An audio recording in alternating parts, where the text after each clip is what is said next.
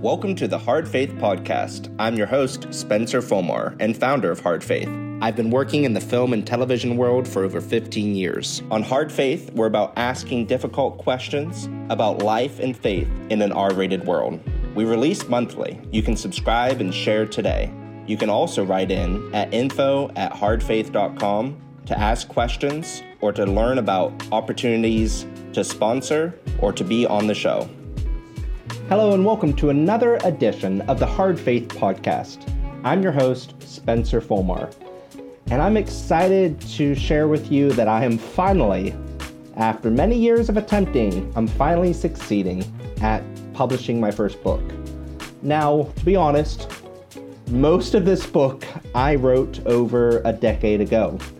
This is a very personal project to me. It's called The Hard Faith Beginning.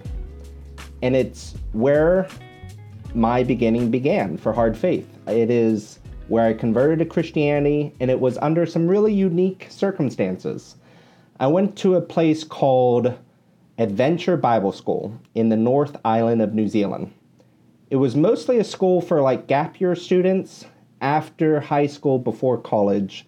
I was a little bit of a late bloomer explorer of my faith, so it was after college for me. And there was about 18 of us, and we went on a wild adventure in the bush of New Zealand. It was truly a transformative experience. Day by day, I'm writing as I'm trying to make this faith my own for the first time. I'd never read the Bible before. I'd heard about Christianity. I even went to church up until I was about 8 years old. But for most of my teenager and childhood, even as a young adult, I didn't know the Lord. I didn't have a personal relationship with him. So it wasn't until after I graduated college at age 21 that I went to Bible school to learn the Bible and to read it for the first time and to try and make this faith my own. So what's in this book, you might ask? Well, it's actually 30,000 words. So it's an actual book. It's a real book. And I'm very excited that I finally published one. This is the beginning of a series of books on Hard Faith. Hard Faith Beginning. There'll be a Hard Faith Confession book, which is sort of like St. Augustine's Confession, kind of the theology behind Hard Faith. And then there'll be additional books kind of in this same realm. But I want to tell you a little bit about the contents of the book. So it starts off with me leaving central Pennsylvania, going on my first international trip alone at age 21. Going to the actual other side of the globe, to the southern hemisphere, and this is in January of 2011. Just a month earlier, I had graduated college from Grove City College in December of 2010, and I signed up for Bible school, paused all my life plans and current jobs, and I just put my life on hold for a couple years while I explored my faith, and this was the beginning of that. After flying from what was winter in January in Pennsylvania, I flew to New Zealand, into Auckland, where it was summertime. Now, summertime began when I got there, but by the end of my time in New Zealand, fall had already come, as they're in kind of reverse seasons. My classmates, each one of them taught me something new. Also, our leaders, Adventure Bible School, a lot of people don't know what it means. What it means is that you're literally living in the wilderness of New Zealand. There were days where we would hike for 5 days. We would kayak for 3 days and then carry the kayaks on our backs. We would catch our wildlife to eat. It was kind of like boot camp, honestly. It was a really unique experience. And for a guy who grew up in the woods, loving parts of nature, but always preferred his dress clothes, this was kind of a fish out of water experience. I had never been on a team like this outside of sports. I'd never been with a class that was mostly younger than me, and I'd certainly never been on an international, adventure by myself. And so some things were familiar, but a lot of things were really challenging. We had these impossible tasks where I believe our leaders set us up to fail, to see how we dealt with failure, and also how we dealt as being the leader or having to be led by our classmates. Each day, someone would be the new leader of the day for some of the group activities. Whether you like that person or not, you got along with them, we would have these group leaders. Eventually, I was the group leader. And through failure, through hardship, through frustrations, that's where you really get to know yourself. You get to know the state of your heart. You get to know how much or how little or not at all that you rely on the Lord. There's that metaphor. It's like whenever a glass of water is hit, it's what is it that spills out? Is this refreshing water? Is it salt water? Is it sour? And so I got to learn through this very trying experience that a lot of what was inside me at that time in my life was not refreshing water to others. It was more bitter and sour water. I saw myself in the mirror and I didn't like what I saw. I saw into my prideful, conceited, self-righteous heart. And at this point in my life, I knew I wanted to be a film director, but I was kind of acting like the world revolved around me and my glory. If I could just get an Oscar, if I could just be successful, then I felt like I would be happy, and that my life, the purpose of its existence, was to revolve around me. And what I learned at Bible school is that my point of my existence is not to glorify myself, but it's to glorify God and to be part of His story of redemption that He started thousands of years ago in human history and is bringing it to fruition in Christ's second coming. And we all get to be part of that incredible story. Though life may be like a vapor and fast, having a relationship with God in this hard faith beginning, the beginning of my journey, it helped me to make sense of my life. And also whenever the hard times came, I was no longer alone. I had an immediate family and any brother or sister in Christ I met across the world. This opened up the world in a new way that I had never experienced before. I never had peace. I never had actual hope. And so I had the fruit of the Spirit for the first time. I tasted real fruit in New Zealand. I remember there was a lot of different kind of metaphors for how I felt leaving New Zealand. I felt like I was a bungee jumper and that God had the cable and I could go in any direction. I could go to Hollywood. I could go to film school. I could go to seminary. And God would always be there to catch me. And I also felt like I was someone before Bible school that was completely obsessed with performance, succeeding, and working hard. And I still love those things, but the final end goal of working hard, of succeeding, was to glorify myself. And what I realized after Bible school is that everything I could possibly hope to achieve in this life was already given to me as a free gift. So when I look up into the sky and I see the stars, the same person that created every single star, who created the heavens and the earth, had already accomplished for me the greatest thing I could ever hope to win or secure myself, and that was my salvation. That was the relationship with Jesus and the forgiveness of my sins. And I didn't earn this. I didn't do anything to get this. And I'm starting off at 110% on my report card because of what God has given to us as a gift that we're remembering this Easter. This was mind-blowing. I didn't understand it, and I knew I'd only dip my toe in the pool of Christianity and theology. That's why even after this adventure, I went to seminary, because I felt convicted that if I knew I always wanted to be a filmmaker, and now if I was going to make film about God, I wanted to represent Him accurately. I had fallen in love with God in New Zealand, and I wanted to share this love with others, which is why I'm still making hard faith films today.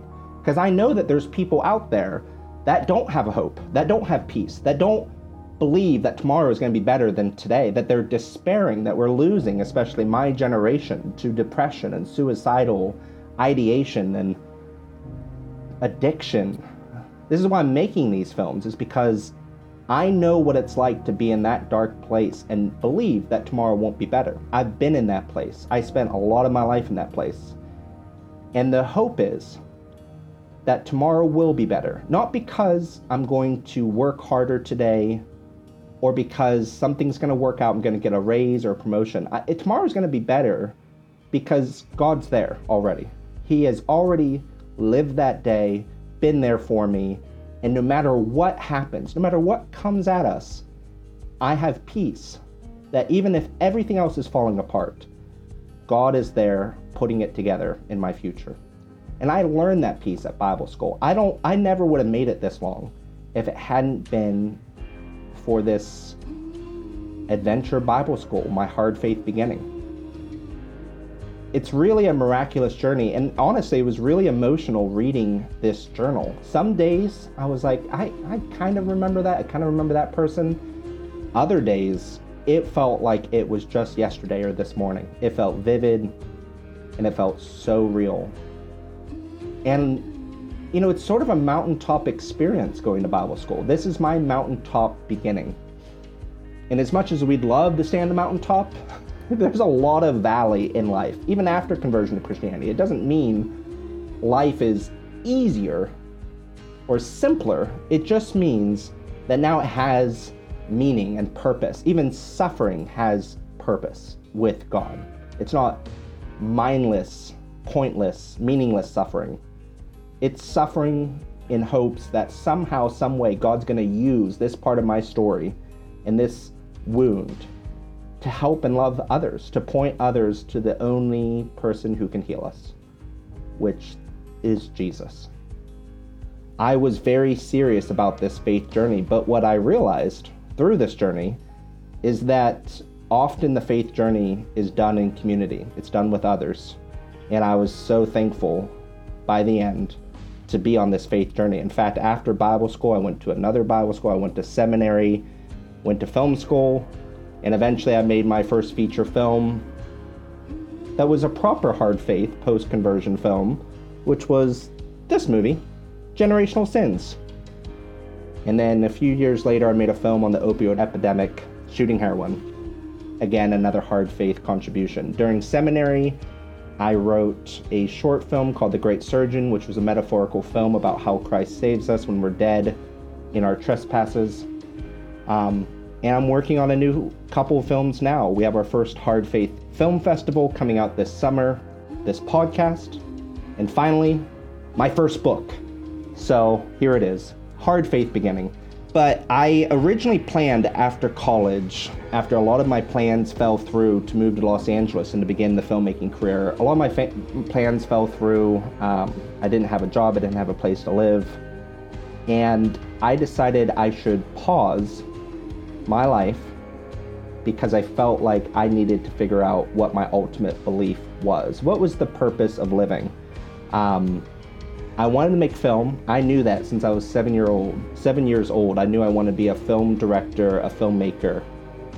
And so that has always been clear to me, and I've been working towards that goal my whole life. But what I had heard is that there are these stories of people who had succeeded and achieved so much, and yet they still felt empty. You win the Oscar, and then you feel depressed because now what? Do you win another Oscar? And so I didn't want to get to the end of my career and have a life that meant nothing. And so I was searching at this place in my life after graduating college. I had read other religious books, and I didn't connect with material. And I had already written off Christianity at this point because I thought I already knew the gospel story.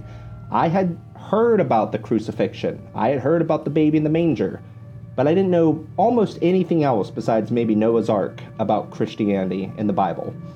And so I was going to go to a European cafe and read from the front cover to the back cover the Bible, and then decide once and for all if it was all just a bunch of hocus pocus Mickey Mouse.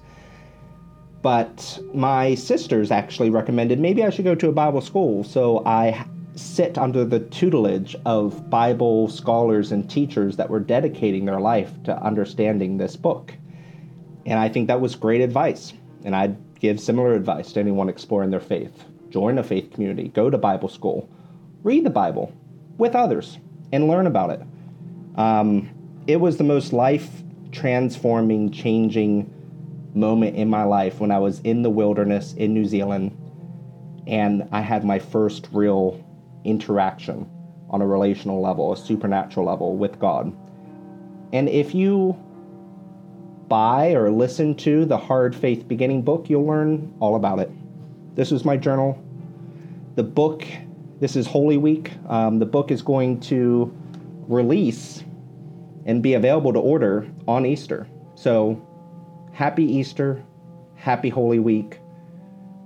12 years ago, almost to the day, I celebrated my first Easter as a Christian, and it was transformative, and I remember it and think about it almost daily. And I want to share this journey with you to encourage you, wherever you are in your journey, whether you're a person of faith, sliding, backsliding, afraid of the church, afraid of God. Faith is hard, and I think we are meant to live our faith life in community, learn the Bible, reading the Bible, studying the Bible, applying it to our life. I mean, for the Bible, for me, what happened, what changed in this Bible school is that before, when I read the Bible, it felt kind of like a textbook. It felt like something almost like a math book, which I'm horrible at math, trying to understand it and trying to apply these rules to my life, but it meant nothing. And then after Bible school, after this wilderness experience, when I read the Bible, it felt like a deep therapy session where the words were being applied to my life in a soulful, spiritual way, supernatural way. And it made sense in my life, my position in the universe, my goals, my relationships. It made sense in my life in a deep therapeutical way in which no other text ever has. It illuminated Scripture. The Holy Spirit brought these words to life.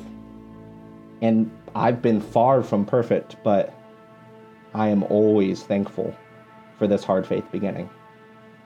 Thank you for listening to this podcast, for supporting Hard Faith in its mission, for watching our films, our short film, hopefully seeing you at the film festival, and purchasing my first book. It's a very personal story. I hope it encourages you. No one's perfect, but we do have a perfect God that loves us perfectly. Despite everything we experience in this world, all the hardships and failures and disappointments in others and in ourselves, there's still a God that loves you, cares about you deeply and personally, knows you better than you know yourself. And that's what I discovered on this journey. And it set me off on what would become my career in hard faith. Thank you for listening. And I have some great guests coming up. We've already recorded their episodes. If you want to be on the show, reach out. If you want to learn more about the book, or if you're going to purchase the audiobook or the hard or soft copy on Amazon, let me know. Give us a review. I'd love to have this dialogue and for us all to be growing and learning together on this hard faith journey. So thanks so much for listening. Please learn more at hardfaith.com, and happy Easter. Thanks so much for listening to the Hard Faith podcast. Tune in next month to hear our next guest. Please subscribe and share.